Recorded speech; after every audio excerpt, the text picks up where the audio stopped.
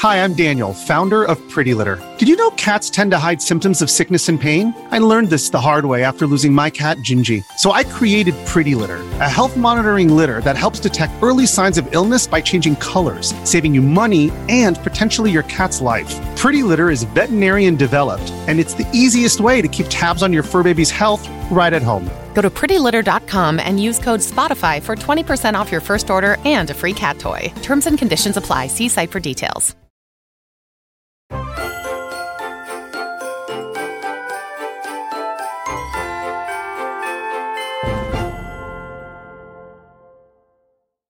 What's up and welcome back to Kinda Funny Games Daily for Friday, December 8th, 2023. Of course, I am Tim Geddes, and I'm joined by the Nitro Rifle, Andy Cortez. Good morning. How you doing?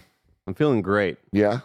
Yeah, how are you? I've been better. Yeah. You know what I mean? I've been better. Totally lost my voice last night, and it's the type of voice loss that hurts. Oh, you know no, what that's I mean? unfortunate. It's very, very sore, because not only did we react to the Game Awards last night, and I was hooting and hollering. Oh, yeah, we were all hooting and hollering. There was a lot here. going on. It was Gia's holiday party afterwards. Yeah, I heard of, as I was in the lab kind of setting up what's going to happen with our stream afterwards today, I wanted to kind of get ahead of that. I heard you on the phone saying, should I go? Well, okay, I look kind of stupid. Yeah. Yeah. I was like, what I'm wearing works for the Game Awards live reaction stream. Right. So I want to be seen in public, not necessarily. But you know what? I'm glad I did. I got so many compliments. Yeah. She's like, you're walking in here like the goddamn mayor. She was like, why did every single person? She's like, I don't even know the people. The CEO of her company came up to me and started talking. I was like, this is hilarious. Yeah, I thought you looked great. Because, again, it's not like you weren't going to like a gathering at a food restaurant. Yeah. I didn't know. I was like, Holiday am I overdressed? perfect. Am I underdressed? Where am I? Right. You know what I mean? But it ended up being fine. But anyways, I appreciate y'all's patience as we try to get through this episode. Yeah, we'll be of tag Games teaming Daily. some stuff. Yeah, but it's gonna be a big one today. This is Games Daily. Each and every weekday, we talk about video game news and all that you need to know. Of course, you can watch it live on twitch.tv/kindafunnygames or youtube.com/kindafunnygames. You can also get it as a podcast by searching your favorite podcast service for Kinda Funny Games Daily, and we will be right there for you. If you wanted to go above and beyond, though, patreon.com/kindafunny is where you're going to want to go. Just like our Patreon producers, Jackson Hampton and Delaney Twining, they get the shows ad-free. They get to watch a bunch of them live as we record it. They get a bunch of bonus content. It's fantastic over there on Patreon. Today's stories include the Game Awards winners, the Game Awards announcements, and more. Very Game Awards recap day. If you're watching live, you can correct us when we get stuff wrong by going to kindafunny.com/you're wrong. You can watch the VODs later on all the places I was talking about earlier. Little housekeeping for you. Our Game Awards reactions are up. So if you want to watch us react to everything as it happens, you can check all those out at youtube.com/kindafunnygames. And later today, Bless and Janet are doing a Kinda Funny meetup during the Game Awards. It's going down after the Giant Bomb live show. Tomorrow. Damn. Yeah. I'm so messed up on what days are. Obviously, today's not Saturday. Why does it feel like it is? Live show on Saturday from 3 to 4:30 at the Carl Strauss Brewery. Come through for GTA that. reveal really screwed us up, huh? Yeah, exactly. And today we're brought to you by Shady Rays and X-Reel, but we'll tell you all about that later. For now, let's begin with what is and forever will be the Roper Report. It's time for some news. We got 3 stories today, but it's more than that. Just a lot of things. A baker's dozen. We're going to start with the big winners of the Game Awards. After I do one really quick thing. Talk for a second, Andy. I think the thing that Tim is going to do is either correct something or clear his throat, maybe take about 5 or 10 lozenges. Game Awards was a blast last night, and not perfect, though. And we're going to get into that as well. I'm sure Jeff has seen a lot of feedback, a lot of feedback that is very necessary. And on the flip side of things, I don't think we got to get really mean-spirited with it. We can be normal human beings and let Jeff know how we feel about how it didn't really feel like a celebration of the industry, especially in one of the worst years that we've ever experienced in terms of job loss and things like that. So we'll get all into that right now. Tim, did you do the thing? I did the thing, Barrett. I slack control something. So yeah, we'll get into it here. This is coming from IGN's wrap up of everything from Adam Bankhurst here, saying the Game Awards 2023 has ended, but not before it treated us to a celebration of the past and future of the world of gaming. While the Game Awards was filled with big reveals and news about upcoming games, it also obviously honored the incredible games and developers from the past year. Not only did Baldur's Gate 3 win Game of the Year and Shadow drop its Xbox version. So you all can check that out now. But also, again, that didn't happen. I wish that happened. I know, like that was like, I hate when things like that happen. When there's like a big moment and it's like then a little bit of news comes out after. I'm like, that's important news. Yeah, Sony puts out that blog later on. And they have the release date in there. Yeah. I mean, that is again, we'll talk about it throughout the show, but I think the plan was to talk about it. But because, devs were getting a 30-second countdown with a wrap it up immediately, it fell to the wayside. I disagree with that. I think that if there was an announcement, that would have been its own standalone thing. Like when the other devs were like, hey, by the way, we have DLC coming. I don't know if that's not like an official thing. I feel like the Baldur's Gate thing needs to be an official thing mentioned by Keighley after one of the awards is done or one of the awards is given out. Congrats to all the winners. Baldur's Gate 3 Game of the Year, which is, by the way, available right now on Xbox. Like, I don't think that that's a developer getting cut off thing. So yeah, it won Game of the Year. It also won Best Community Support, Best RPG, Best Multiplayer, and the Player's Voice category, which I don't have right now. There's no player voice. I did not win that one. Alan Wake 2 followed with 3 wins in the categories of Best Game Direction, Best Narrative, and Best Art Direction. And it goes on from there. We got Best Narrative for Alan Wake 2, Best Score, Final Fantasy 16, baby. Yeah, baby. Really happy about that. Best Audio Design, Hi-Fi Rush, getting some love, winning a Game Award. You'll love to see it. Can you imagine, though, Tim? It felt like it was such an easy opportunity to only make you and me happy. Is that let's do a little Final Fantasy medley? Yeah. Not only the Final Fantasy 7 remake rebirth stuff, but also a little 16. Throw some 16 in there. Why not? I just want to accept the truth, That's all, man. Best performance was Neil Newbon from Baldur's Gate 3. Beautiful speech. Yeah, really, really, really incredible stuff. Watched it like 3 times last night. Got me real choked up every time. It's good, man. And also, he looked fantastic. He looked fantastic. Also, somebody else that I don't think we honored enough is the granddaughter of some old gods of Asgard, Melanie Liburd. Anytime I was like, man, this is a goddess, and this, we need to just give her an award. I'm going to give her an award right now. The Andes. Yeah, give her an award. Yeah, that's great. Games for Impact, Chia, which was kind of a surprise. That was one of the few categories that none of us predicted the right answer for. Very cool reaction video from the devs as well. Yeah, there's a reaction video of them all watching it in somebody's living room, I guess. And all of them just flipping the hell out. Very, very cool. So cool. And the best ongoing game was Cyberpunk 2077, which all of us did predict. And a lot of people are upset about because of like semantics and stuff. But I think it's pretty damn cool. Congrats to Cyberpunk. I agree. Yeah. I think a lot of the negativity seems to be kind of centered around, well, all they did was fix the broken game, but it's like, well, they didn't have to, and they didn't. They didn't have to. They didn't have to. They could have like fixed some bugs and just done that and been like, all right, well, now we're moving on to The Witcher, bye Cyberpunk. But there was a dedication there. There was a going above and beyond what we expected to even see with what Cyberpunk could do.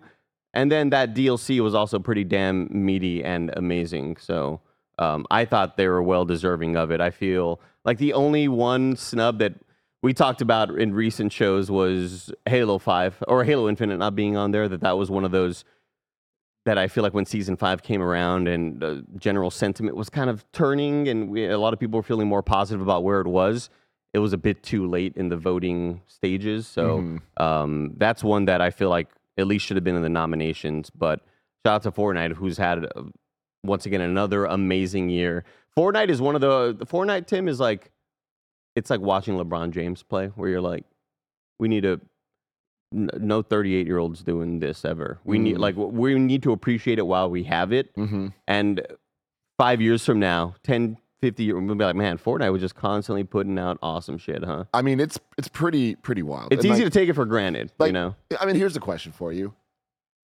I feel like come next year, I think Fortnite is going to be talked about in this category differently than it has been. I feel like they're about to step up with all these games within a game and everything. Like Fortnite's continuing to kind of redefine what an ongoing game even can be. And I feel like, it's gotten its awards in the past. So I feel like you want to spread the love. But, ongoing platform. But I feel like at a certain point, does it just come back because they just keep innovating and keep changing the way ongoing games can be? Yeah, I definitely agree with you because the additions of all these other game modes, even though they've had creative and they've had all of these custom games that people find themselves like whenever the metaverse is being tossed around as something that, we're going to live. It's like, well, people do that in Fortnite all the time. People do that in Minecraft. People do that in World of Warcraft. They get online and hang with their friends. Fortnite was already that platform, but I think you're right in that the addition of all of these extra big ass modes, these aren't just, hey, we had to capture the flag. Like we're adding this Guitar Hero, whatever rhythm game mode, the Minecraft Lego mode, which I believe I saw Nobel on Twitter tweet that there was 2.1 million concurrent players. Yeah. I mean, you're saying modes, but at what point are they just games? Yeah, no, for sure. Yeah, exactly. And I think that's where, do we have to force them into a new category? You know what I mean? Yeah. They're just constantly killing it. And yeah, I think what they're doing there is amazing. So shout out to all the devs at Epic because your work has not gone unnoticed, obviously. Yeah, it's absolutely wild. Speaking on the three games modes, whatever, like, are you excited to hop into any of them? I want to try out the Minecraft one, but I'm also just more, and when I say Minecraft, I mean the Lego one, but that's kind of what they're going for. But I feel more interested in just hopping into the newest season because I still really enjoy no-build gameplay. I would play it a lot more if there weren't a lot of other games that I wanted to play, Yeah. It just feels good. It just feels good, and they have a great sense. Apparently, this newer map is one of the best ones that they've had since like some of the OG maps. I'm excited to hop back into this newer season of Fortnite, but yeah, what about the racing one? I know that you and Barrett were kind of... Yeah, I'm the rhythm one's the one I'm looking forward to most. Like, I'm actually going to jump in and play that. This, the racing one, I kind of want to see, like, reviews. I kind of want to see what people are saying of, like, is it holy crap amazing, or is it like, oh, it's pretty good? Because, like, kart racers, to me, I'm like, they need to be real primo at this point. It's easy to make a kart racer that just doesn't feel worth its time. Yeah. Like, is it going to be a Nickelodeon kart racer, or is it going to be, like, good enough to be, like, a Hot Wheels, where it's like, oh, this does feel good? Yeah. Different but good? I mean, the thing is, it's Rocket League, right? So it's like there is also then that other level of both expectation, well, I guess just expectation, but that works good and bad, where it's like, if it's not up to snuff, then we're going to be like, but if it is, oh, damn, it's going to feel like Rocket League.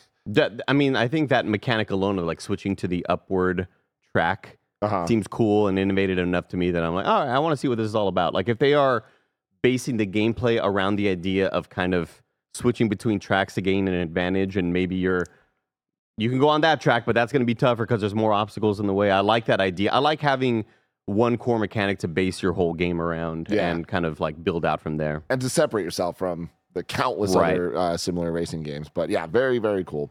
Best indie game. Sea of Stars. Barrett, what you think about that?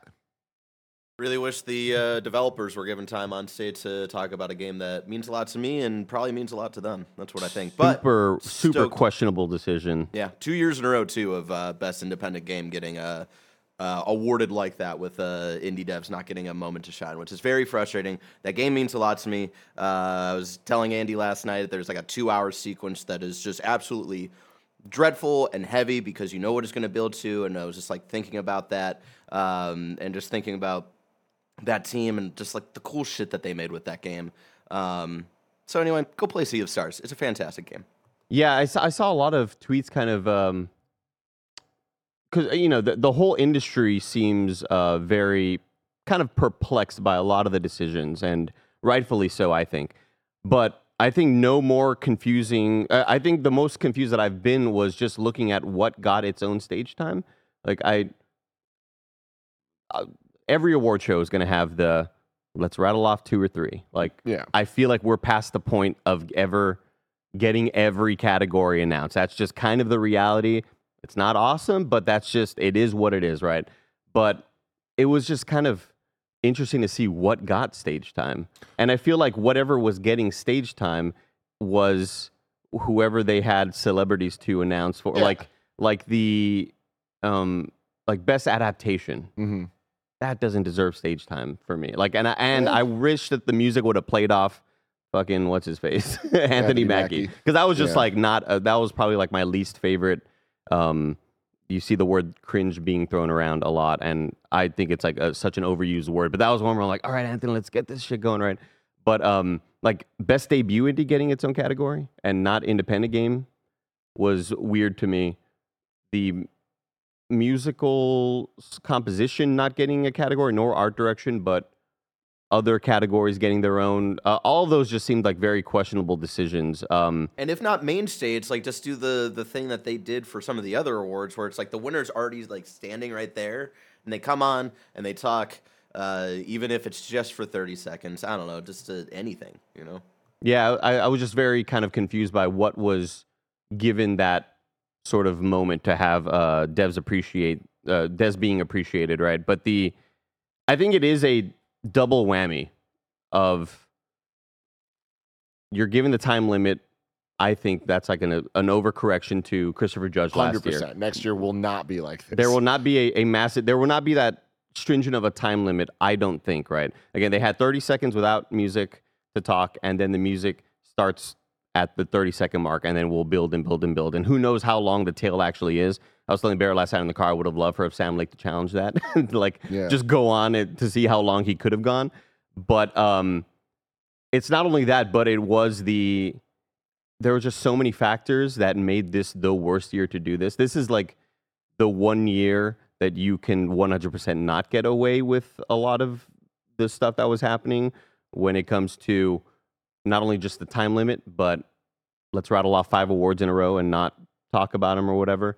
I think that, like, especially this year with the amount of turmoil that the industry has had, no mention of job losses, and I see the other side of it. I see on the business side of it. I see, well, I can't necessarily get combative about job losses and this industry and unionize and all that stuff when you need to play friendly with these publishers to get these announcements. Like, there's so many different politics that are giving us the result that we're getting, but I still think you can bring something up without being combative or mean-spirited about it. And giving devs the time, especially in a year where devs had felt it the hardest with all of these layoffs. Like, that's what I'm saying, yeah. Like, giving them more than 30 seconds before playing them off. Like, we brought up the Greg speech back from 2015 where he was calling out, like, a specific developer who worked on a game that meant a lot to him, and appreciating developers as people, because it's people that make the games that we love. And, like, that wouldn't have been able to happen last night. There's a speech going around right now from the developer of That Dragon Cancer, who also had, like, a lot of personal things to say when it came to developing that game. That would not have happened last night. And I think that's just, it feels very shallow, especially this year more than most, to not actually celebrate the developers this year more so than any other, just because it's been a great year for games output, but it's been a terrible year for the games industry. Every day we have layoff stories, and it sucks that it culminated in this day near the end of the year. Yeah, when Keighley puts out that poll, what did you think of today's show? I think there needs to be 2 polls now of, like, I think this is one of the best shows for announcements. We had so many awesome announcements and so many surprising unannounced games, right? Like, oh yeah, the amount of games that we saw yesterday that I would have never. It's those unknowns. Those are always the things I'm excited about. Sure, I'm excited to hear about follow-ups to big ass IP, but it's like, oh shit, this developer's making this game now. We have the Dead Cells Motion Twin team working on that new game. The new game from Dan Mullins, who made Inscription. There was so many awesome announcements. So I think this is like one of the best year for showing off awesome, amazing games that kind of wowed us. Even like, I don't want to, maybe encourage more of this, but even like a lot of the Nexon stuff, which was clearly ads, there were still a lot of banger ads, right? I think this was the best year for like cutting out the fluff of the ads. Yeah, sure. dude. Like, and I think there were a lot of games still shown off that were paid to be there. Not just the interstitials, right? Yeah. But they were like, a lot of them were still awesome, which was like really, really cool to see. But on the flip side of it, when it comes to like, again, like celebrating the industry and this being a celebration of everybody's hard work, I think this was easily the worst year. And if it wasn't, it just seems like it's the worst because of like the climate that we're in right now with everybody being laid off. So I do trust that Keighley will see all this feedback and correct course for next year in some way, just finding a better balance. I'm telling you right now, it's just he's gonna double the length, and I think that solves so many of these problems already. I feel like all that needs to happen is a very clear message to all the nominees. Hey, this is how long you get for this. They got speech. that. Then that's an important thing to note, right? But I do think 30 seconds is not enough.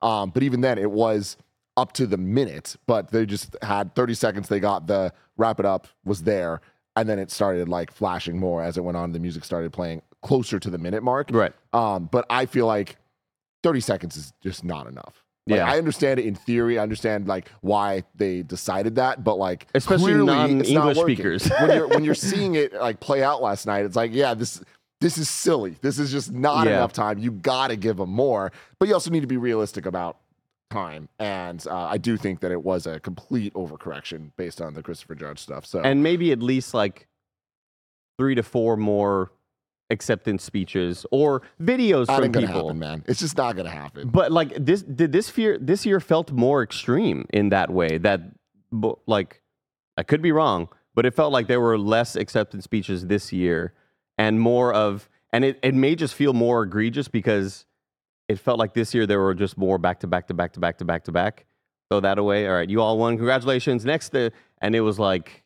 it just felt even more like offensive in that way. That, let's get back to the announcement stuff, which we love. We love the announcements, but I do think that there's a better balance there. Like I think a lot of the issues we've had with Keighley shows is finding the balance. And I think going into yesterday, I was a lot more confident, especially when he tweeted like, "Hey, announcements are going to be a lot more spread throughout the whole show," because usually it's 6 amazing, mind-blowing things, and then a decent amount of a lull, and then a couple near the end. And it's always been about like, just put that big announcement here in the middle, and that would feel like a bit more evened out. But it did feel like this year was definitely skewed a lot more towards like, that's not super great for devs, especially, again, in this climate that we're in right now. I feel like a lot of the decisions there were based on control of like being able to know like what is going to happen in the sense of like having the focus on presenters that would come out and announce their game and talk about it longer. Like there was a lot more of that this year than there's been. And I think that makes a lot of sense when you think about what Keighley's trying to do here, which is like the future and like announce games and like support them over years in all of his different shows. And I think that this year did a great job of that. Like there was the one guy from Assassin's Creed Mirage, right? The Origins. Origins. Yeah. And like that was incredible. Like that, I think is one of the best Game Awards moments ever. Yeah. And I think that is the direction that Keighley's been trying to build towards. So I think seeing that type of stuff makes a lot of sense. What do you got here? Andy was just like wondering of like comparative of past years of like how much time was actually given on stage for acceptance speeches. The total amount of time for last night in the pre-show started at 4:30 and then ended at 8, so 3.5 hours. 16 and a half minutes was dedicated to the awards themselves. 12 minutes being just on stage acceptance speeches. 13 awards out of 25 awards if you don't count like some of the pre-show awards that they gave, because I think it was 25 awards when the proper show started. So, and again, don't get me wrong, I love announcements. That is one of the main reasons I come to these shows. And you don't watch DICE. I don't watch DICE. You're right. You don't watch DICE, majority of you. But here's the thing. Watch it next year. But here's the thing. Watch it next year. But this show feels like the one that legitimized what these awards are. They brought them into the mainstream. Anything else has always kind of felt ancillary. I know that's going to sound disrespectful, but to me, the Game Awards are like the biggest show. The one that wins that one is like the one that wins that award. And I was show. thinking about this too, like last night and this morning. of I think the reason that so many people in the industry, like especially like the people who review and cover games, kind of take this a little bit personally, is this is the one where all of us come together and we vote collectively as an industry who cover and review games on like what is the game of the year. And so I think when it comes to that, that's why it feels weird. If this was a People's Choice Award, like, sure, make it more of like the like MTV Awards or whatever. That I get, but there's just something about like this being the one where all of us are coming together to vote on this. That's why it feels weird to me. Yeah, that's fair. I agree with that. Yeah, for sure. Yeah, I just think it's more of a hit a better balance, and hopefully, and I think it'll happen next year. I have confidence and faith that the messages will be heard. And again, there was some people in my replies last night being like, well, I think they were given a cutoff so they wouldn't talk about the layoffs. I think the devs were given cutoffs, and I quote tweeted one of them. And I was like, well, usually the people accepting the speeches are like the owners of these studios or the heads, and they're not going to talk about layoffs. Like they're given cutoffs to shorten the time of the show, and that's or as much as possible because it's still 3 hours. Still, with ridiculously with that long. pre-show. With that pre-show, it's still a very long show, and yeah, like maybe Epic give Keighley more money so he doesn't have to have so many of those, and we can have like one less advertisement here or there, and we could fill that in with again, yeah, I tweeted last night 3 hours and 39 minutes that we watched, which is a long time. What's an extra 10 minutes for a bit more of the celebration so it doesn't feel so skewed? But aside from that, I mean, Blade. Holy shit, Tim. Yeah, let's keep going down this. Best mobile game went to Honkai Star Rail. Best community support was Baldur's Gate 3. Best VR, Resident Evil Village. Innovation in accessibility was Forza Motorsport. Best action game, Armored Core 6. Fucking Armored Core. Core 6, baby! Oh my god. Best action adventure went to The Legend of Zelda Tears of the Kingdom, which I think was the only award that it won. Correct. I was still kind of surprised that Armored Core 6 won. I don't know why. Like, I just feel like You think more like people would have pulled for Hi-Fi Rush or something? I think, yeah, I was just worried, but then I shouldn't be surprised because Sekiro won Game of the Year. So, like, there's definitely enough respect for the, From Software and what they do, but I'm still very, very happy about it. I was super stoked. Jeff Keighley just tweeted, by the way, I do agree that the music was played too fast for award winners this year, and I asked our team to relax that rule as the show went on. While no one was actually cut off, it's something to address going forward. So, good. Cool. That's exactly what we want to hear. And at least one or two more people going up there. I think like best independent game is the one that really bummed me out the most. That was the one that I was like, oof, man, not having like an independent dev go up there and like it's one thing to take that away from a Sam Lake accepting an award, right? Like Sam Lake's going to accept a lot of awards on a lot of stages, and it's still you still want a team that large making as massively successful as a product as that, whether it's team at Larian or at Remedy. But for like a small ass team to like that's so huge for them, and for them not have that moment, I think like kind of stunk. And I would love to see both of the independent awards or whatever those versions of them are in the future have those moments on stage. Yeah. Oh, so was the tweet just right now? Yeah. Okay, gotcha. Best RPG went to Baldur's Gate 3. Important to note, Spider-Man 2 didn't win anything, which is definitely a bummer, but also not a surprise. It got Spider-Man 1, man. It did, man. Did Spider-Man 1 win anything in 2018? I think it got audio, but I could be wrong about that. Okay. Yeah, Can you look that up as I keep going through? Thank you. Yeah, because we were all kind of blown away, and I'm still blown away by the dual audio tracks of voice acting having two effort tracks. When they're swinging, they sound different. The actors sound different, and they sound like they are going through physical exertion. And I'm still blown away by that. And I feel like if this is the first time that happened, there would be more. You know what needs to happen, Tim, in order for there need to be like more. I'm telling you, there need to be more for your considerations. Mm-hmm. The way the Oscars do this a lot, like putting out billboards for your consideration. We want to be nominated. We're so and so animation studio. We want to be nominated for this Emmy or whatever. I think like devs just need to put out like some sort of video in a much more bigger and marketed way, because a lot of people just don't really know the tech and the improvements, and a lot of people don't know what to be impressed by. Yeah. And if they were to like see what, hey man, we put extra effort into making sure that this sounds good. We put extra effort into making sure that these visuals always look good from this angle. Like if we see little snippets of that stuff being put out, I think on social media as opposed to just only YouTube, where a lot of those videos do go out, but that doesn't really get everybody's eyes on it. I think if there were efforts there, then more people would know, like I just mentioned, what to be impressed by and go, oh shit, Spider-Man does all of these fucking things, similar to how we feel about a lot of these accessibility awards, where we see what Naughty Dog does for The Last of Us and Uncharted. Damn, they should win. Look at all this work they're putting in, you know what I mean? Spider-Man 2 did not, or Spider-Man 1 did not win anything in 2018 as well. Gotcha. Best audio went to Red Dead 2. Insomniac. Insomniac, looks like you needed a little Dutch in your game. Oh no, that was Arthur Morgan. Indeed we do, Arthur. That's my dad.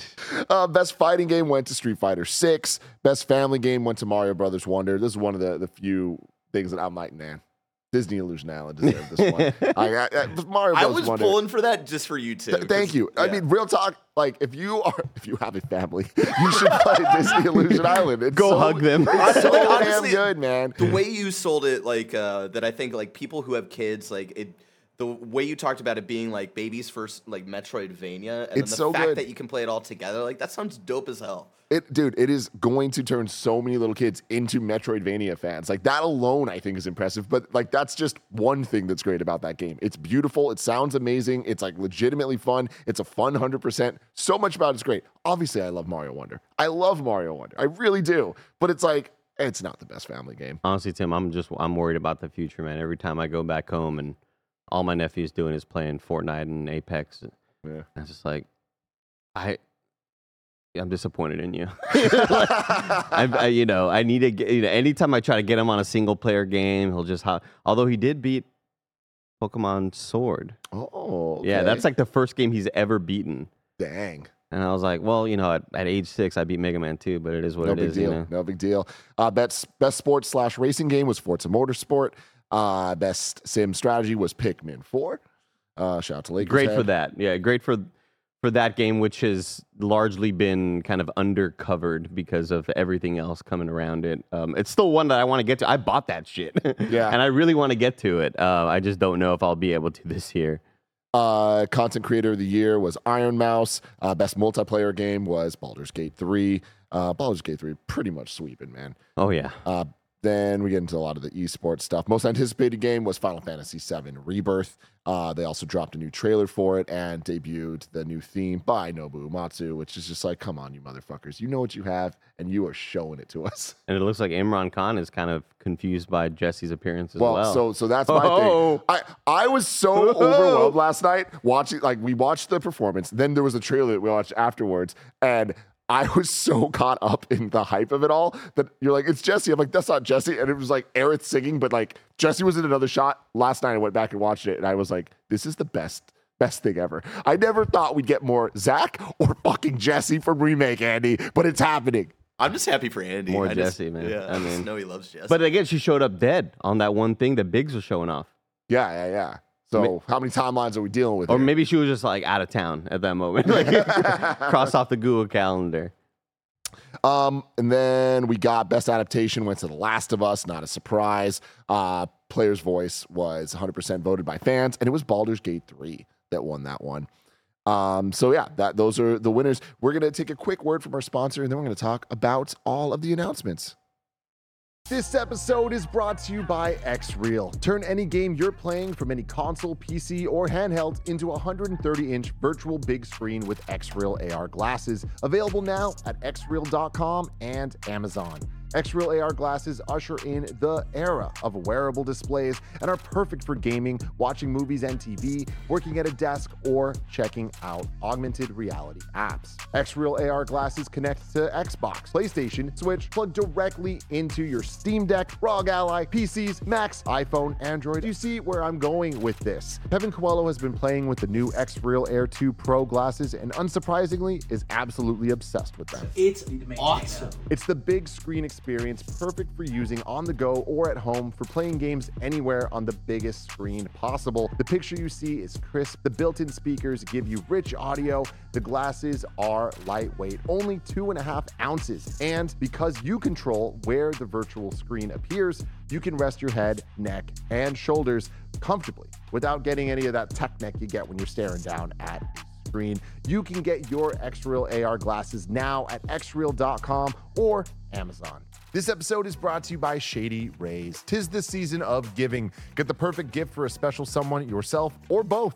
Our friends at Shady Rays have you covered with premium polarized shades and quick swap snow goggles that won't break the bank. Shady Rays is an independent sunglasses company that offers an unrivaled product that's just as good as any expensive pair we've worn. Y'all know I've been outside in the sun a lot playing Pokemon Go, and it's such a great experience wearing Shady Rays when I'm out and about looking dope. And that's not all. Every pair of sunglasses is backed by lost or broken replacements. If you lose or break your pair, even on day one, they told us they will send you a brand new pair, no questions asked. Exclusively for our listeners, Shady Rays is giving out a very merry deal for the season. You can go to shadyrays.com, use code KINDAFUNNY for 50% off 2+ pairs of polarized sunglasses. Try for yourself the shades rated 5 stars by over 250,000 people by going to shadyrays.com, using code KINDAFUNNY, and you'll get 50% off 2 or more pairs of polarized sunglasses.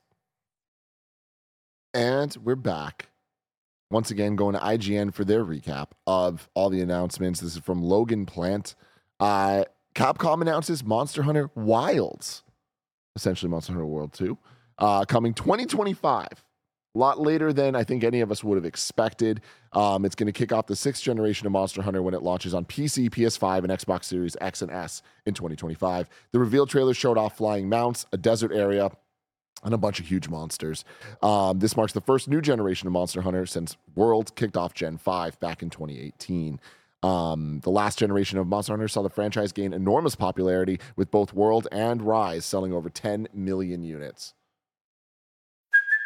Hey, it's Kaylee Cuoco for Priceline. Ready to go to your happy place for a happy price? Well, why didn't you say so? Just download the Priceline app right now and save up to 60% on hotels. So whether it's Cousin Kevin's Kazoo Concert in Kansas City, go Kevin, or Becky's Bachelorette Bash in Bermuda, you never have to miss a trip ever again. So download the Priceline app today. Your savings are waiting. Go to your happy place for a happy price. Go to your happy price, Priceline. Another day is here, and you're ready for it. What to wear? Check. Breakfast, lunch, and dinner? Check. Planning for what's next and how to save for it? That's where Bank of America can help. For your financial to-dos, Bank of America has experts ready to help get you closer to your goals. Get started at one of our local financial centers or 24/7 in our mobile banking app. Find a location near you at bankofamerica.com/talktous. What would you like the power to do? Mobile banking requires downloading the app and is only available for select devices. Message and data rates may apply. Bank of America NA, member FDIC. You excited for this? I am. I was very surprised by the 2025 announcement. That's one that kind of, I think, shocked a lot of us, given how long it's been since the prior iteration. But I know, the team was still working on Rise as well, and Rise did it really well. Like, a lot of people love Rise even more than what World had to offer. I don't know. I saw a couple of people mentioning this. It seems to be fully open world and not kind of instanced and zones. Usually you go to like large ass zones that you can kind of explore.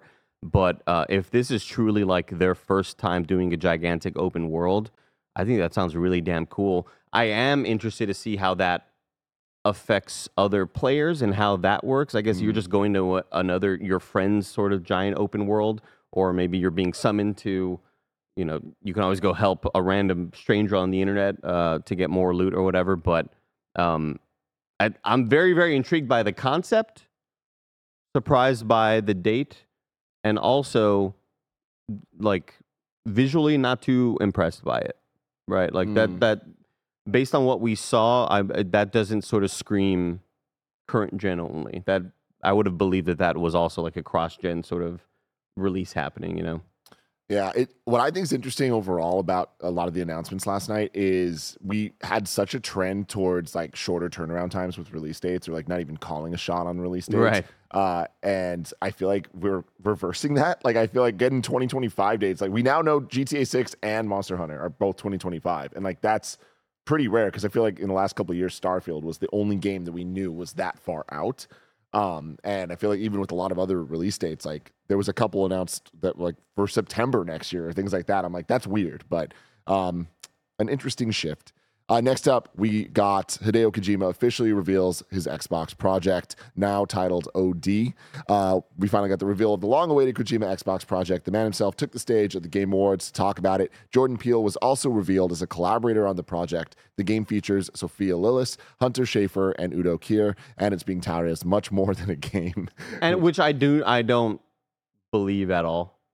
That's my weird kind of hot take is like, I feel like there have been many times where Kojima says that the next thing that he's working on is genre bending. This is gonna, and I feel like it's still gonna be a game. Remember when it was like Death Stranding? It's like maybe we're already playing Death Stranding. It's like I think it's still gonna be a game. And I did notice, and I put in the Slack last night that people were pointing out that the same door he walked out is the same door from PT, which I thought was such a cool little... I just got chills of you saying that. Like, yeah. It's just so freaking cool. Like, look at that. Come on. A couple of tweets I do want to bring up about this as well.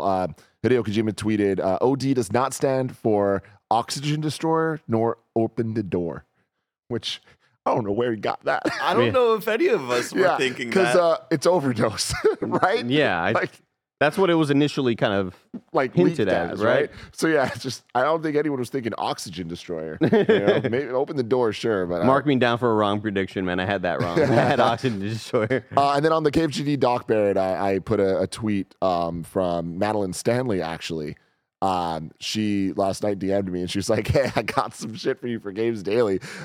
She tweeted, "If Flanagan Film is one of the other collaborators on OD with Kojima and Jordan Peele, I will pass out." And Mike Flanagan responded and said, "I'm not involved, but I'm very excited to play it." And she says, "Me too. Hope we see you in the video game space someday because I think it would be epic." And he says, "Oh, it'll happen." Oh, Pretty cool. Pretty damn cool. Madeline out on the streets reporting. Exactly. Wow, look at this. She's on Hot in Your Tails, #1 games journalist. Jesus, watch out. All right, watch out, Andy Cortez. That's awesome as hell. I mean, me, being a lifelong Mike Flanagan fan, of course, of all of his shows, of all of his different properties on Netflix, that's very cool. And I'm not super surprised by it, given the amount of times we've seen him at dinner with Kojima, but it's still cool nonetheless. Yeah, very, very cool. This cast is crazy, man. Hunter Schafer in a Kojima thing. I'm very stoked on that. Really interesting trailer, very Kojima-esque.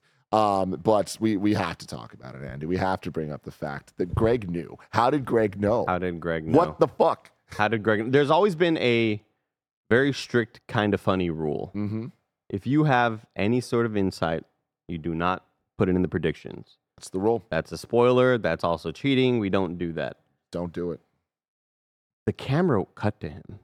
Should we just play the... Let's play the clip. Let's play the He's going to show a teaser for this experiment he was working on, this second project from last year, right? Going to be horror. We've all wanted a horror game for Hideo Kojima. It's in association with Jordan Peele. Oh, shit. Oh. God, this guy's bringing it. What you're working on. Oh, wait. Oh, Greg nailed it. Oh, Greg nailed it. Oh, my God. Greg fucking nailed it. He nailed it. How did Greg know? Everyone, please welcome Jordan Peele. Ominous. Greg, no! Kojima behind us. Holy shit! Watching guys. He knew!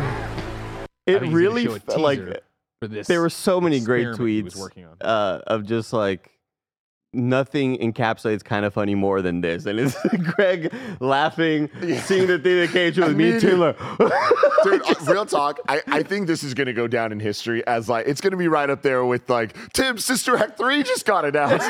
Like it was just so pitch perfect because the beat, the music drops, and me and you look at each other. We realize what happens. We start freaking out. And then when it cuts to Greg, it's just... It felt like I'm being pranked right now. Like there's no way all of these it's bullshit. I'm gonna call Greg Miller right now because we need to get to the bottom of this. It was freaking hysterical. And again, a lot of that, we had some replies being like, "Yeah, but look, Jordan Peele's always said he's wanted to work on a video game." We had some art, and it's like, okay, cool. Everybody says that, like everybody. And Kojima takes photos with everybody on Instagram, but he doesn't always work with everybody, So. It's one thing to say like, oh, all the evidence was there. Well, there's a lot of evidence for everything, Still very, very cutting cool. to Greg. I don't understand. I wanted them to cut to him be looking in the camera, like just staring my ass down. Answers. He's got to be asleep, bro. Come on. They partied last night. They partied, dog. Boo. They partied last night. Whatever. I'm sure he'll call back at some point. But moving on from there. God of War Ragnarok getting some DLC that's out next week, which is pretty damn wild. Awesome announcement. Titled Valhalla. It's out next week. It's free. It takes elements of the roguelite genre and infuses it with God of War combat. Coming December 12th, 2023. Really, really, really cool. I'm a little disappointed that it's not what we kind of expected Ragnarok DLC would be, which is like more like story bits. I think this is to hold people off until the thing drops. Yeah. I still think there will be. You do? I think there will be some sort of story DLC in the next year or so. Yeah. Something small because I feel like the Sony under Jim Ryan was more of a let's do more of that thing that people love. And I feel like that's maybe why we didn't see God of War stuff in the past, aside from like New Game Plus when 2018 came out. But I feel like under Jim Ryan, I feel like there were a lot of directives of, hey, make more of that thing that's really successful and sold a lot of units. And I know that he's gone now, but I still do feel like there has been some sort of little side quests here and there. Nothing too major, but nothing like around a $20 or $30 price point, right? Yeah. I think it's interesting with the timing of Last of Us Part 2 having a similar mode as well. And like, it's not necessarily that bad. They're different games. They're both massive games. And like, they're both fun games that this mode makes sense for both of them. Yeah. But I just think it's pretty interesting timing that this kind of like undercuts The Last of Us that they've been building towards, and it's coming in January, right? And this is free, and this is coming like in days, and it's free. It's a free update. I think it makes sense too, because I forgot that in God of War 2018, I forget what area, which realm it was, but there was towers. Not the towers, but there was essentially like that foggy, like kind of roguelite area where you got like all this crazy armor and stuff. So it makes sense that they wanted to do something more along that line. But yeah, it's interesting that like I wonder if it's something that they wanted in the original game, but they just couldn't like figure out how to integrate it with the release. Everyone's saying. Yeah, Niflheim.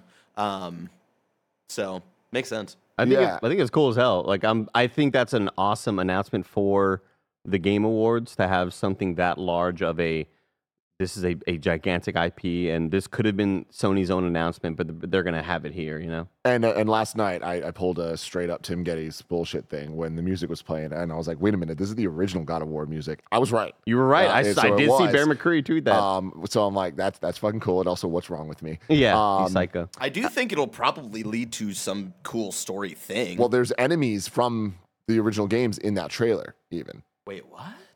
Like the dude with the like helmet on. NFL player? They got yeah, exactly. They got football player? No. Oh, that guy. No, because this guy's from Ragnarok. Hold on. And then the Cyclops as well. Oh. Ooh. So I think this might lead to some interesting like jumping realms thing, or jumping again between like one mythology to another. Especially if we're getting enemy shit. Yeah. Very cool. Right? I think this guy was from 2018 in Ragnarok. Oh, yeah? But the Cyclops for sure. Like, It's cool though. It's Yeah. cool. But yeah, the music stuff. I love that. Like, good, Yeah. good for you, Bear McCreary. Next up, Blade from Arcane Studios. Andy Cortez, how exciting is this? We sat here, we see them walking to that barbershop, and I was like, that's a fucking Blade. He pulled out a Blade, and then they delivered. They did it. The thing I'm really excited about as well is if they commit to the look and style of this. We couldn't see it last night because of where the length that we're sitting from the television screen, but rewatching the trailer several times last night, it's totally going for the halftone Spider-Verse Shadows look. When you look closely, really? When you look closely at any of the shading work being done with shadows, you see all the halftone kind of comic book look, and I'm so excited for Arcane to pull this off and just nail it. You know? Yeah, that's awesome. What I'm so excited for about this is that I am not that familiar with Blade. I haven't seen the movies. I read a ton of comics that he He's shows the up Daywalker, in, Tim. which is the coolest thing of all time. Apparently, he's good at ice skating up hills. Oh, right. Yeah, he Something does say like that that. line. Yeah, he does say that line. Triple H is involved. Motherfuckers always want to be ice skating up hills, something like that. But yeah, so I'm excited to kind of like, this could be potentially, we'll probably get the movie Blade first before this. Yeah, maybe not though. Who There's a knows? good chance of that. And I think one of the funnier things I saw last night, I think the biggest question is it Xbox exclusive? That's like the big conversation right now. I don't think that's a question. It is a question because for some unknown reason, they're not just saying it's Xbox exclusive, but at this point, why wouldn't it be? But Destin was tweeting and brought up a good point. Like, why isn't this trailer on the Xbox channel? It's still not uploaded there. yeah, it's just Marvel Entertainment Well, right now. they've also not confirmed. Like they've been reached out to and asked and they have But not responded. Why? I don't know, because I feel like it may not be. I think like There's no way. I think leaving that. I think not being direct with it gives me not a whole lot of hope for this being an Xbox exclusive. Because like when Spider-Man Insomniac got announced, we knew that was going to be a PlayStation exclusive from the jump when it was officially announced, right?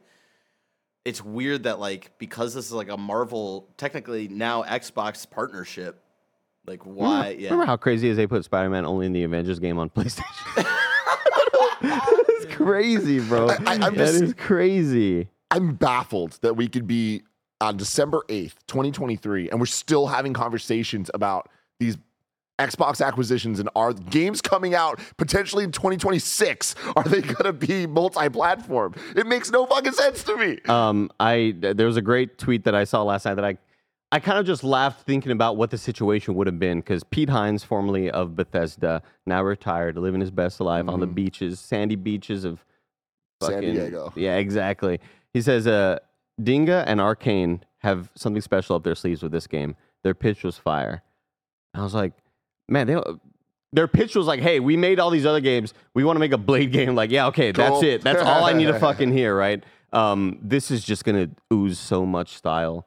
I want to be able to give him new power. You got to have a teleport power. Like, you know what I mean? You got to, after the cool sort of blink ability in Deathloop, I want something similar to that here. This game is going to be strikingly visual. Like, it's going to be so sick. I think you'll get a blink in this game in some way, shape, or form, just because they went from having that in Dishonored to keeping that in Deathloop. So I feel like it's a staple in like their gameplay kind of realm. The development just started on Blade, so it could be a while until we see it again. But very exciting stuff. This is we've given Marvel Games so many props over the years for committing to the vision of finding talented teams and giving them the right projects. And I think that way more times than not at this point, they have succeeded in that. There have clearly been some bad examples, things like Avengers.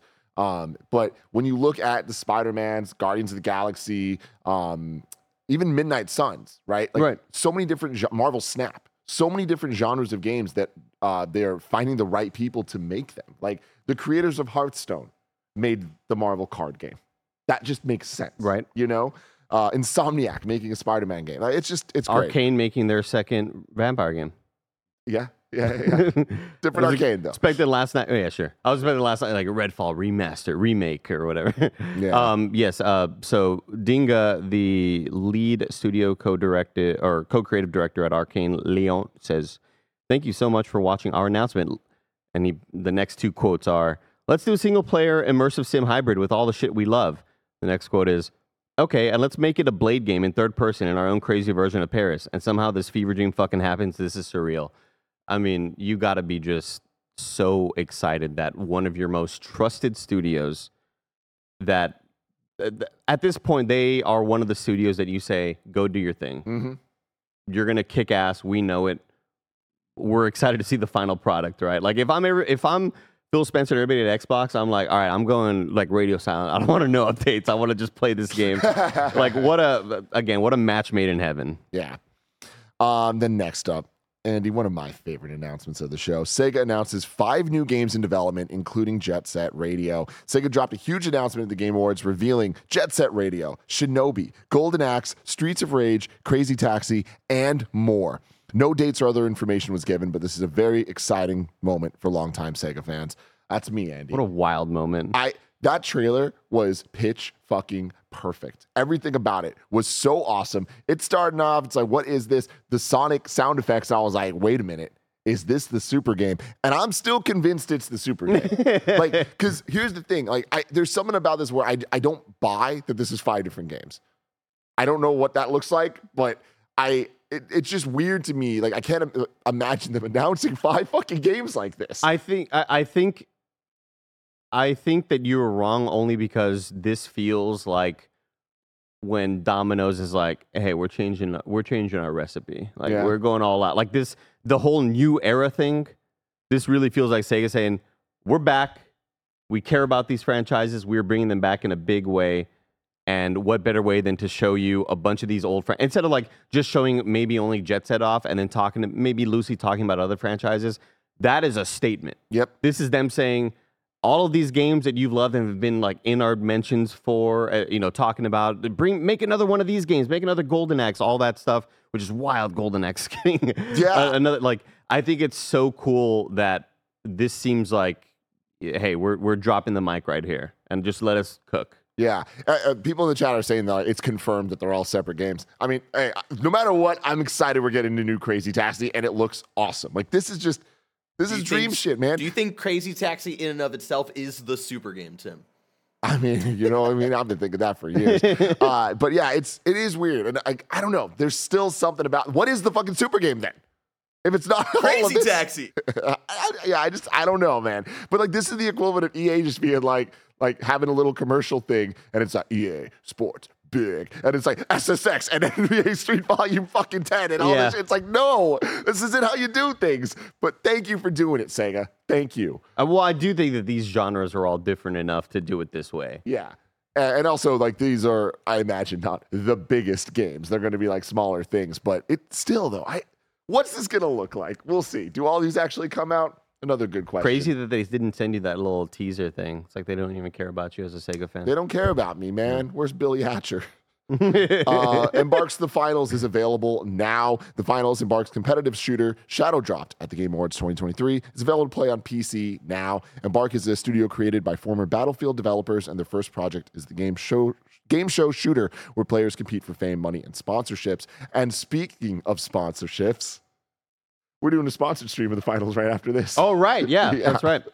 That was a fun little segue. NVIDIA, a little sponsorship showing off DLSS. Mm-hmm. Very excited. No Man's Sky developer Hello Games shows off Light No Fire, their next game. Holy hell. Yeah, go for it, Andy. I mean, I tweeted a thread last night of a bunch of different games that I'm excited about. I just felt like there was enough deserved negativity around the awards and announcements that I just kind of I want to celebrate some games that got me really stoked and jazzed, and really, really cool to see Sean Murray go up there and give us all like a collective panic attack for him and his own psyche to say like, this is the most ambitious project we have ever worked on.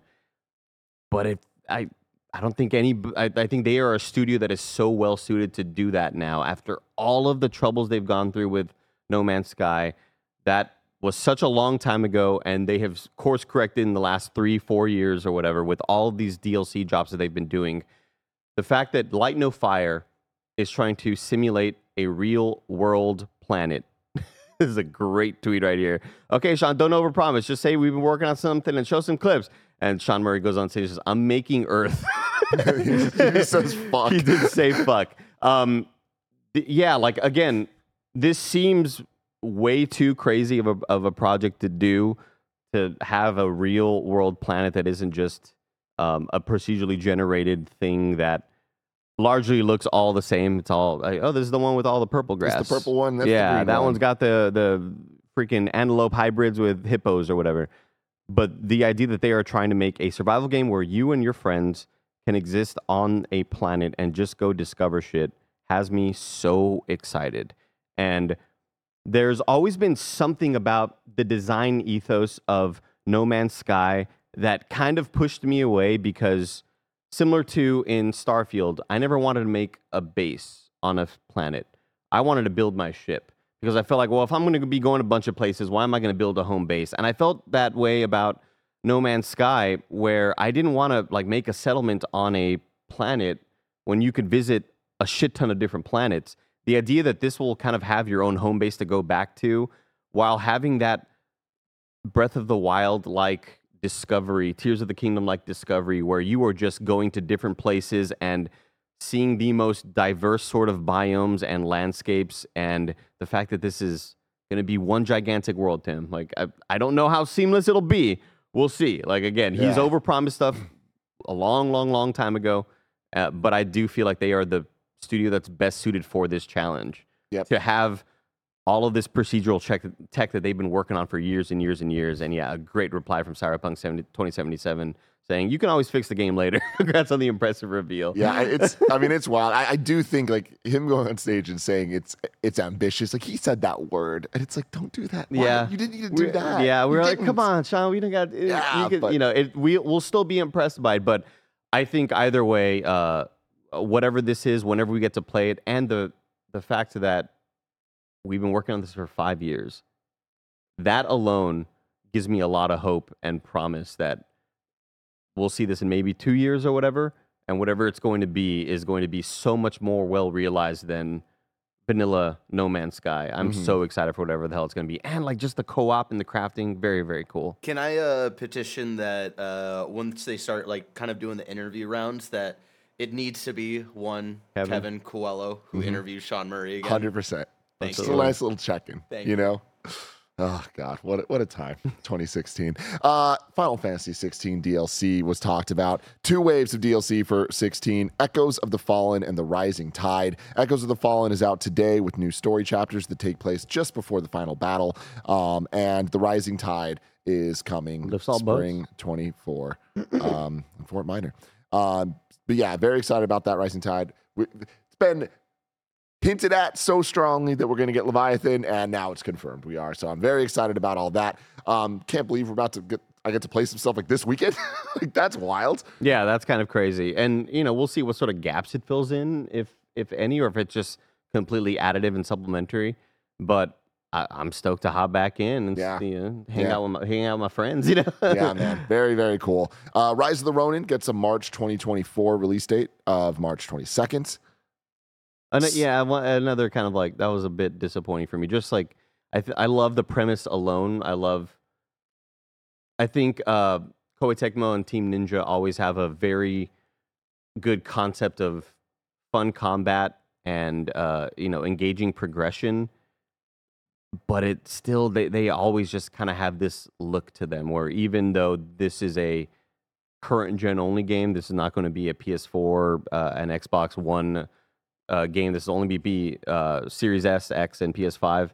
It still always kind of looks lacking visually. It doesn't really like show me that this is a game that needs to be purchased day one. There wasn't anything like overly impressive by it. And as somebody who played through and beat Wolong this year, still had a good time with it, but I needed more than what we saw, you know what I mean? Like, I needed to be more visually impressed by it, because there's so many moments in Wolong where, like, God, in certain times of day, this game looks beautiful, and then in certain times of day, this looks like the game designers left the shadows off, and like it looks very flat in a lot of moments. Well, Andy, you're getting a birthday present next year on your beautiful birthday of February 16th. Skull and Bones is coming out. Woo! And you can play My 3 big days early. birthday boy. Play 3 days early if you pre-order it. For all you February 13th birthdays out there. Yeah. A little pre-Valentine's Day gift, you know what I mean? I'll believe it when I see it, right? I know. We're so close. But, dude, there's just something so comedically perfect about the play it 3 days early. Yeah. If you it's for this game. You could have skipped it for this game. What's really cool to me is that in a 2-week period, you're going to be able to play Suicide Squad Kill the Justice League and then Skull and Bones. Banger, dude. What You know a I mean? banger February. What a February. Lost Records, Bloom and Rage is the next game from Life is Strange creator Don't Nod. Pretty cool. Coming to PC, Xbox, and PS5 with a story that focuses on friends who reunite after 2 decades. Greg Miller's going to be extremely excited for that one. Dragon Ball Sparking Zero gets a proper reveal. Looked pretty damn cool. It did. Sure did. And I love that the exclamation point is after sparking. Yeah. Why not? Very weird choice. Yeah, I love it, though. Ori developer Moon Studios reveals no rest for the wicked. That looked phenomenal, dude. Again, I tweeted last night that it's one of my gaming sins. I've never played through the Ori games. I might now. No promises, Tim. No promises. At least play the second one. But goddamn, this game just looks like they are striving for. Like, I love when devs take that extra leap where, hey, we impressed the hell out of you with our first couple of games. This is the next big thing we're working on, and it's a top-down isometric like action RPG with a sick-ass art style. It reminds me so much of the Arcane show, just the way the characters are kind of stylized. It looks just very dark and freaky and awesome looking. There's so many cool moments in this trailer. But again, the visuals are kind of what really strike me because it has that look of like a pre-rendered top-down game where all the lighting in this game looks freaking phenomenal. All of the cast shadows, the god rays coming through everywhere. Like, they absolutely killed the presentation on this. Yeah. Cool verticality. Like, you don't see that a whole lot in it's an interesting games. isometric verticality. Yeah. Very, very awesome looking. BioWare veterans reveal a new RPG called Exodus. The trailer revealed players will take the role of the Traveler, exploring the universe while avoiding enemies known as Celestials. Is that the one that Matthew McConaughey said he was in, but then we didn't hear him in that trailer whatsoever? This game I'm in, I live in Austin. I was walking by the studios and I said, shoo, I'd love to be in that game right there. And Shinobi tweeted out last night about this game. Shinobi602 on Twitter tweeted out about it and got me even more excited. I wasn't super impressed by some of the animations I saw in this. It looked like the art was phenomenal, but the character running just kind of didn't look super right to me. But Shinobi writes, Exodus is a new story-driven sci-fi RPG with time dilation, where if you go to certain, your family will grow older and faster in some cases, and different playthroughs may differ. And then says the stories by the Mass Effect writer Drew Karpyshyn, BioWare, and Naughty Dog vets. You're putting a team together and having a lot of elements that are gonna hopefully make me happy. But this is one that kind of looks like a impressive looking sci-fi shooter on the outside, and then kind of once I'm learning more and more about it, I get a little bit more excited hearing that the lead writers from some of my favorite games are working on it. That's rad. Big Walk is the next game from Untitled Goose Game developer. This one looked weird. Yeah, weird and silly. Yeah. Kamuri is the first game Ikumi Nakamura's new studio on Scenes making. This looks rad as hell. So much fun, so much style. I hope it's good. It looks like a cooler version of, I made the joke last night. Ghostwire Tokyo. Ghostwire Tokyo. Dead by Daylight gets a spin-off called The Casting of Frank Stone. It was officially revealed. This is the Behavior Interactive and Supermassive Games collab situation. Jurassic Park Survival is coming from Saber Interactive. This was one where we're watching the trailer. We're like, all right, when are we going to cut to the mobile game? When are we going to cut to the strategy thing? And it didn't happen. It looks like it's just a Jurassic Park game. So the coolest thing about this is hearing the devs mention that we're so excited for you to play it, inspired by Alien Isolation.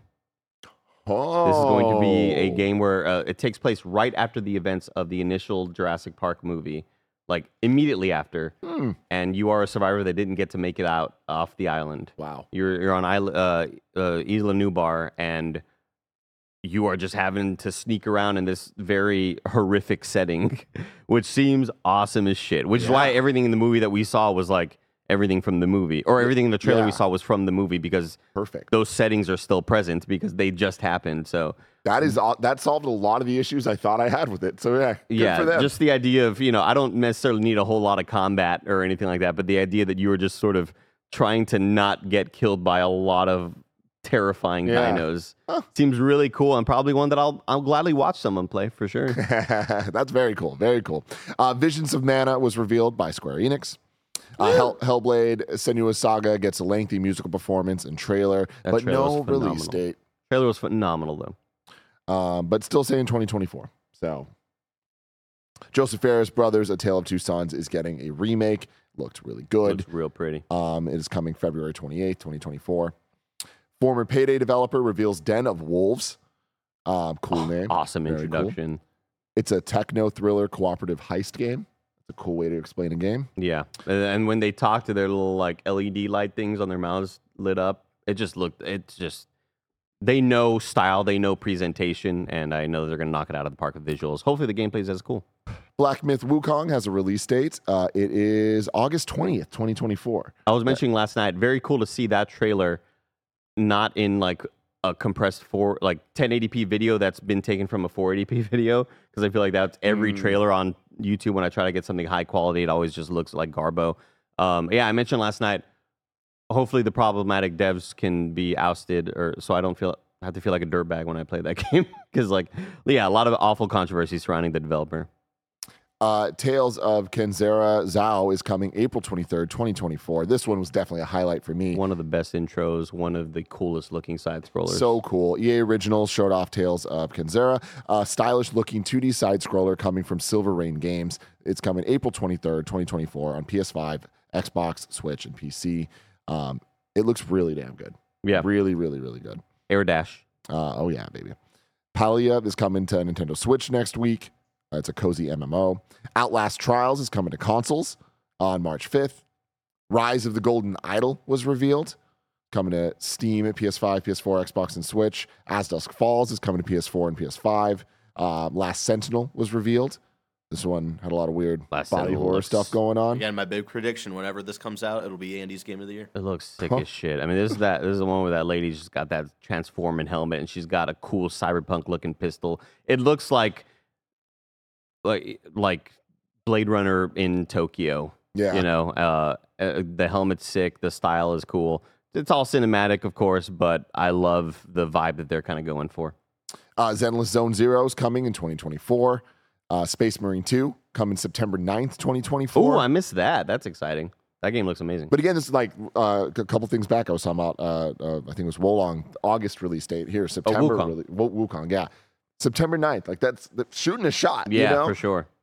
That game's also been delayed several times. Yeah. Mecha Break gets a flashy combat trailer. Oh, that was cool too. The First Descendant gets a summer 2024 release window. First Descendant, we were all really impressed by that trailer. And then when I looked into it more last time, I was like, oh shit.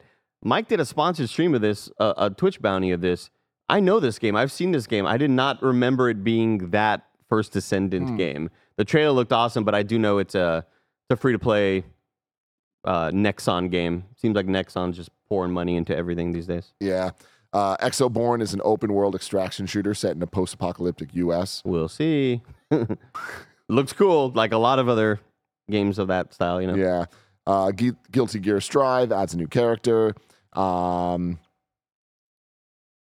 First Berserker, Kazan got a reveal trailer. That fucking game, dude. That game looked awesome. That's one of the ones that I highlighted in that Twitter thread. Very cool and stylized look, but it's a Souls-like, and the art style and the animation of the characters reminds me of Guilty Gear Strive, which me and Barrett were, singing that game's visuals, singing the praises for that game's visuals. But the characters in this game have that same look in this very dark, sort of medieval, dark fantasy vibe. It looked really cool. Then Supernatural Action Adventure Usual June was revealed. Oh, I right. was real into this that one. Cool. It's a supernatural-looking action adventure with a cel-shaded art style coming in 2025. Thought that looked really, really rad. Daniel Mullen's next game is Pony Island 2 Panda Circus. This is the developer behind Inscription. Yeah. We got our first look Weird at Pony Island 2, which showed off the creepy atmosphere featured in Daniel Mullen's new upcoming game. And Sungwon is the lead character, tweeted out. We saw him in the trailer, and then he tweeted out last night, I play King Yan in Pony Island 2, Panda Circus. To those not expecting to be jump scared by my face at the Game Awards, my apologies. That's awesome.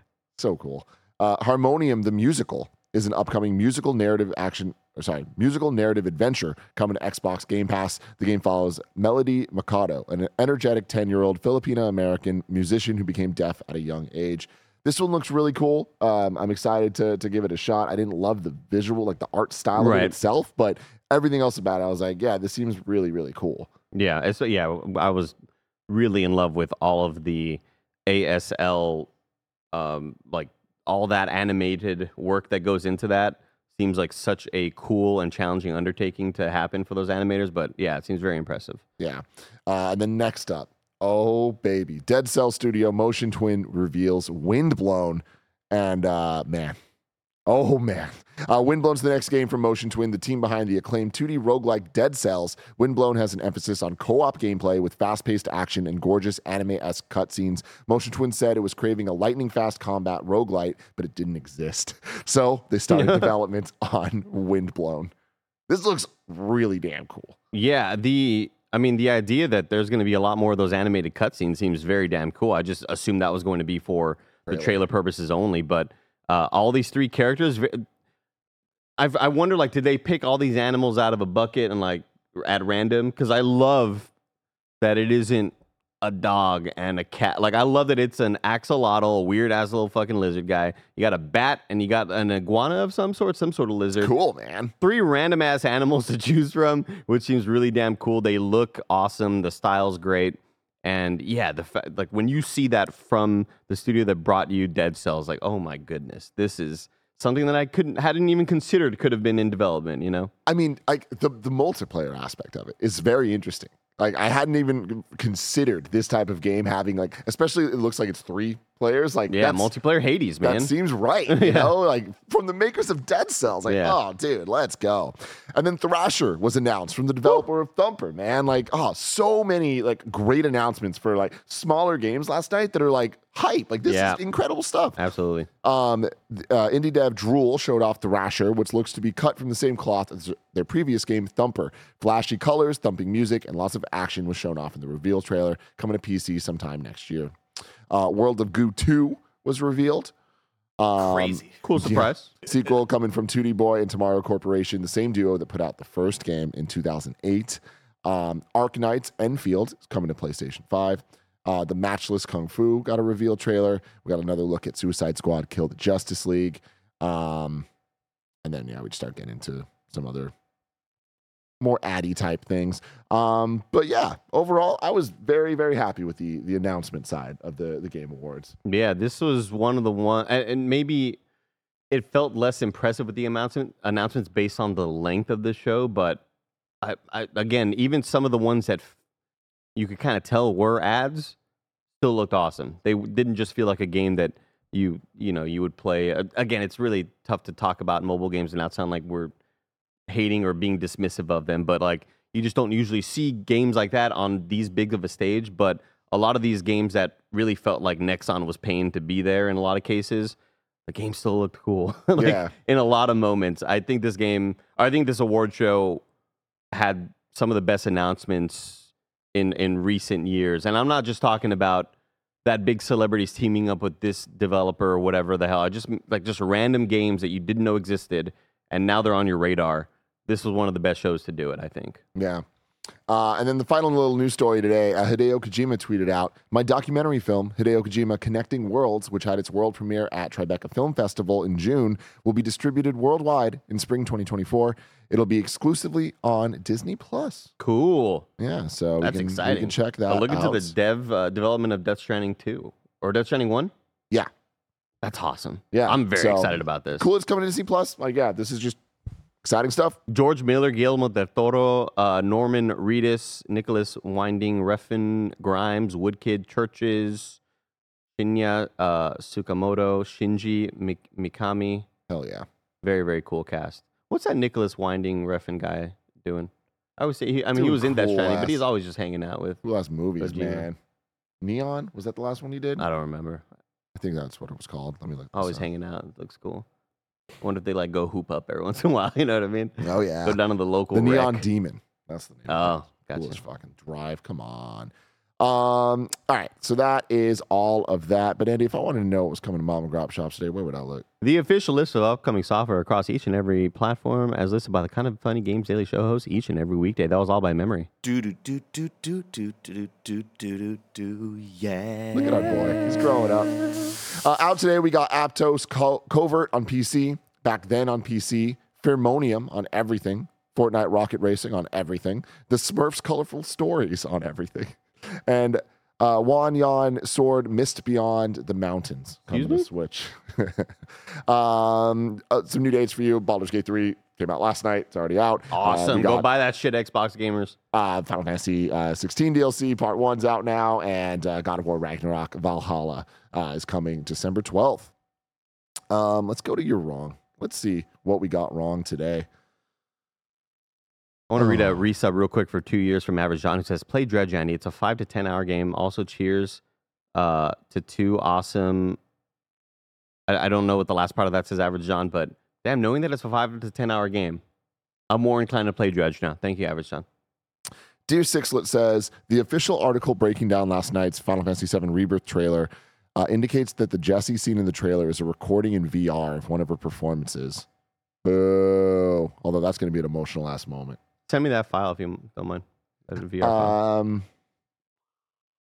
Take a look at it. Take a little look. It'd be like Gonzo looking at them chickens. Little creep.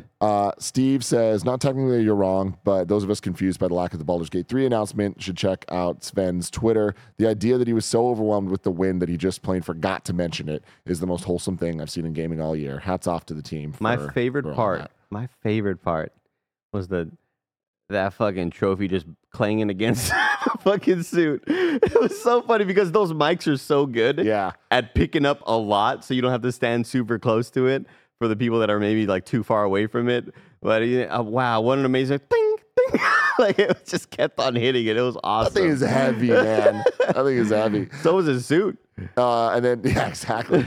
Sisa writes in and says, despite Insomniac having 4 games nominated, Sunset Overdrive, 2 nominations, Spider-Man 2018, 7 nominations, Rift Apart, 6 nominations, Spider-Man 2, 8 nominations, for 23 nominations total, they haven't won a single one yet. Damn.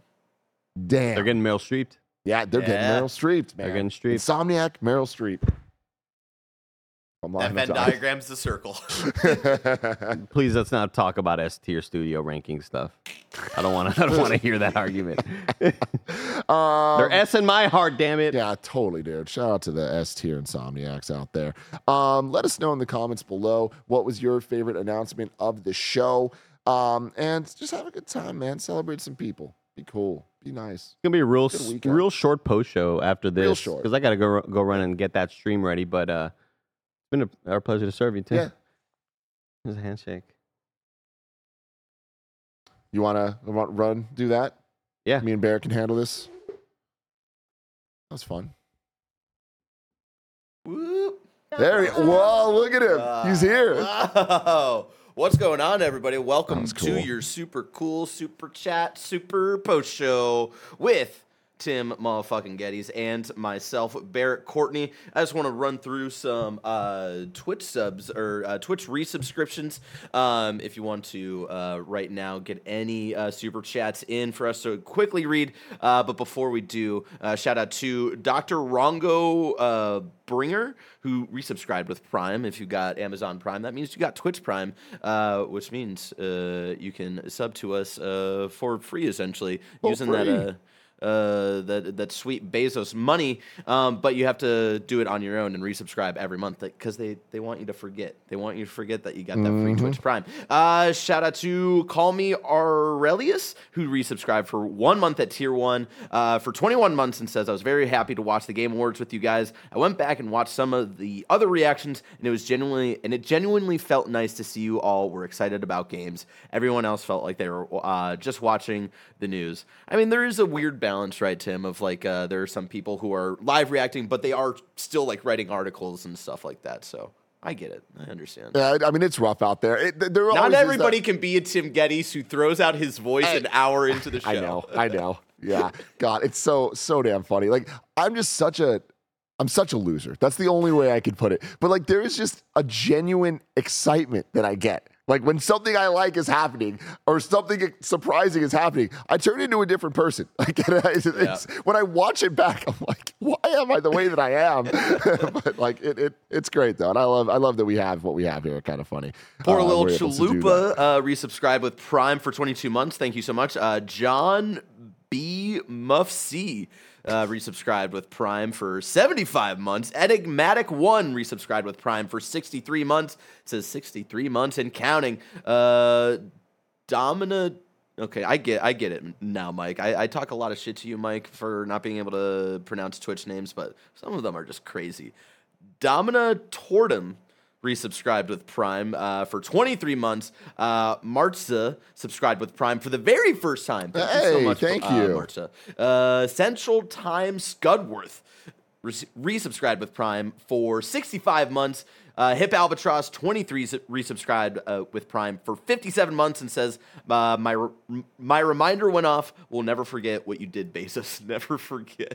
We'll never forget Bezos. And also Tim knew what he did. Yeah. Average I knew John, what I did. And how did Greg know? That's the question we need to ask now. How did Greg know? Average John resubscribed for 1 month at Tier 1 for 24 months and says, play Dredge, Andy. Oh, Andy already said that. Nitro39 resubscribed for 1 month at Tier 1 for 36 months and asked what's everyone's favorite announcement. I think we already kind of talked about that. Mine was definitely Blade. Yeah, man, it's tough. Favorite announcement, I mean, there was a lot that I really enjoyed. I think I have to go with Windblown, though.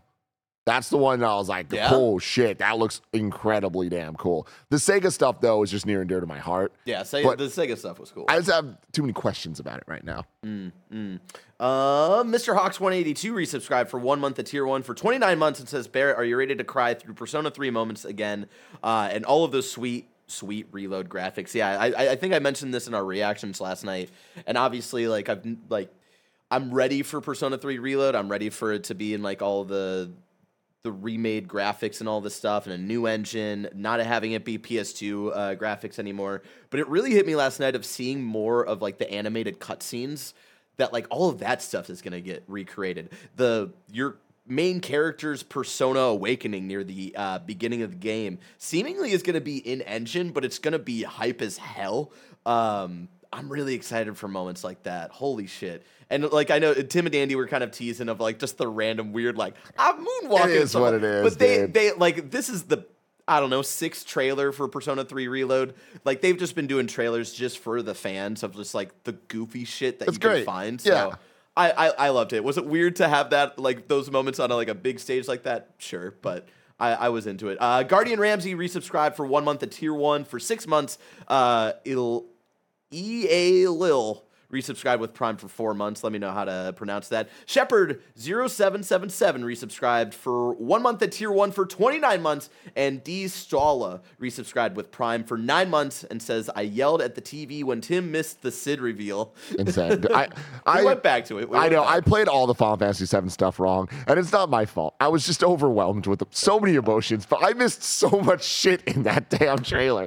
But very, very exciting. Last one, Lizard Wizard PC resubscribed with Prime for 7 months. If there's any more after that, they'll talk about it on the stream afterwards. But let's go over to Super Chats, Tim. Yeah, I got those here for you. We got Dan H saying the highlight of the night was when the homie broke out the Buster flute. Absolutely. Flute guy having a second flute was not something on my bingo card. He had 3 different ones. Good for him. Awesome. That was so incredible. We got Street Shadow saying, did you guys see the going away gift that Jim Ryan got in retirement as he's retiring? PS1 style PS5. Also, Jim's not totally retired. That's in March. I have not seen this, but that sounds very cool. That's cool. Really quick, something that I want to show you, Tim. I don't know if you've seen this art that Nintendo of America posted after getting the best action adventure game for The Legend of Zelda Tears of the Kingdom. Oh, look at this, dude. Look at that. Fuck, that's it's really so cool. Good. And here's me hoping a little bit too much hope, right, Tim? Nintendo Switch 2 gets announced, comes out fall next year or whatever. And then I don't know if they repackaged Tears of the Kingdom, but that they use this as the Oh. art. Because that would be like, why make this art? Why make it? Oh, man. Not damn. just for a Game Awards post. It's too good. We need to throw this on the wall and do something at some point, because this shit is hot. Let's do another breakdown of Tears of the Kingdom. Why not? Let's do a trailer breakdown now that we've beat the game. Like, that could be interesting. Brandon Bishop says, apologies if we touch on this, but I got to say it. Tons of amazing reveals, but it's an award show. Trailers shouldn't get in the way of winners. We did talk about it. We're going to keep talking about it. It's incredibly complicated and layered. And yeah, I mean, like, you got to find the balance. You got to, and it will never happen. The balance will never happen. And that is what it is for what the Game Awards is. There needs to be a better balance, though, an increase in support of letting the devs talk after they win. That's 12 minutes for a 3.5-hour show is fucking wild. So they got to figure that out. Yep. Garrett says, Tim, I don't know if anyone told you, but last night your jacket made me think of Channing Tatum from 21 Jump Street, but much older, looking fresh as always. I don't know if that's a compliment or an insult. You know what I mean? I think it's a bit of... It sounds good, but think it's both. But well, much it's because, older. like, Channing Tatum was, like, it's weird to say because the whole joke was that they were playing high schoolers, but he was, like, pretty young. I don't think he was. Let's see, 2020... Channing Tatum right now, I think, is 62. Channing Tatum? I'm joking, but he's old. He is old. Hold on. That came out in, like, what, 2012? Yeah. So that was 11 years ago. I mean, yeah, he was 32. Damn, that's like you're now what, a year older than he was then? Yeah, I'm 34. So 2 years? Okay. Yeah. Damn. All right, well. I don't look like Garrett Channing says Tatum. another $2 and says it was a compliment. I appreciate you. Thank you so much. That was great. Cool. All right. Well, that's it. We're going to make our way over to the final stream, sponsored by NVIDIA. You get, Bear just disappeared. That's crazy. You can go check that out on twitch.tv/kindoffunnygames, or you'll have to make the jump over on YouTube. I don't like this. I don't like this at all. Oh my God. Until next time. Bye.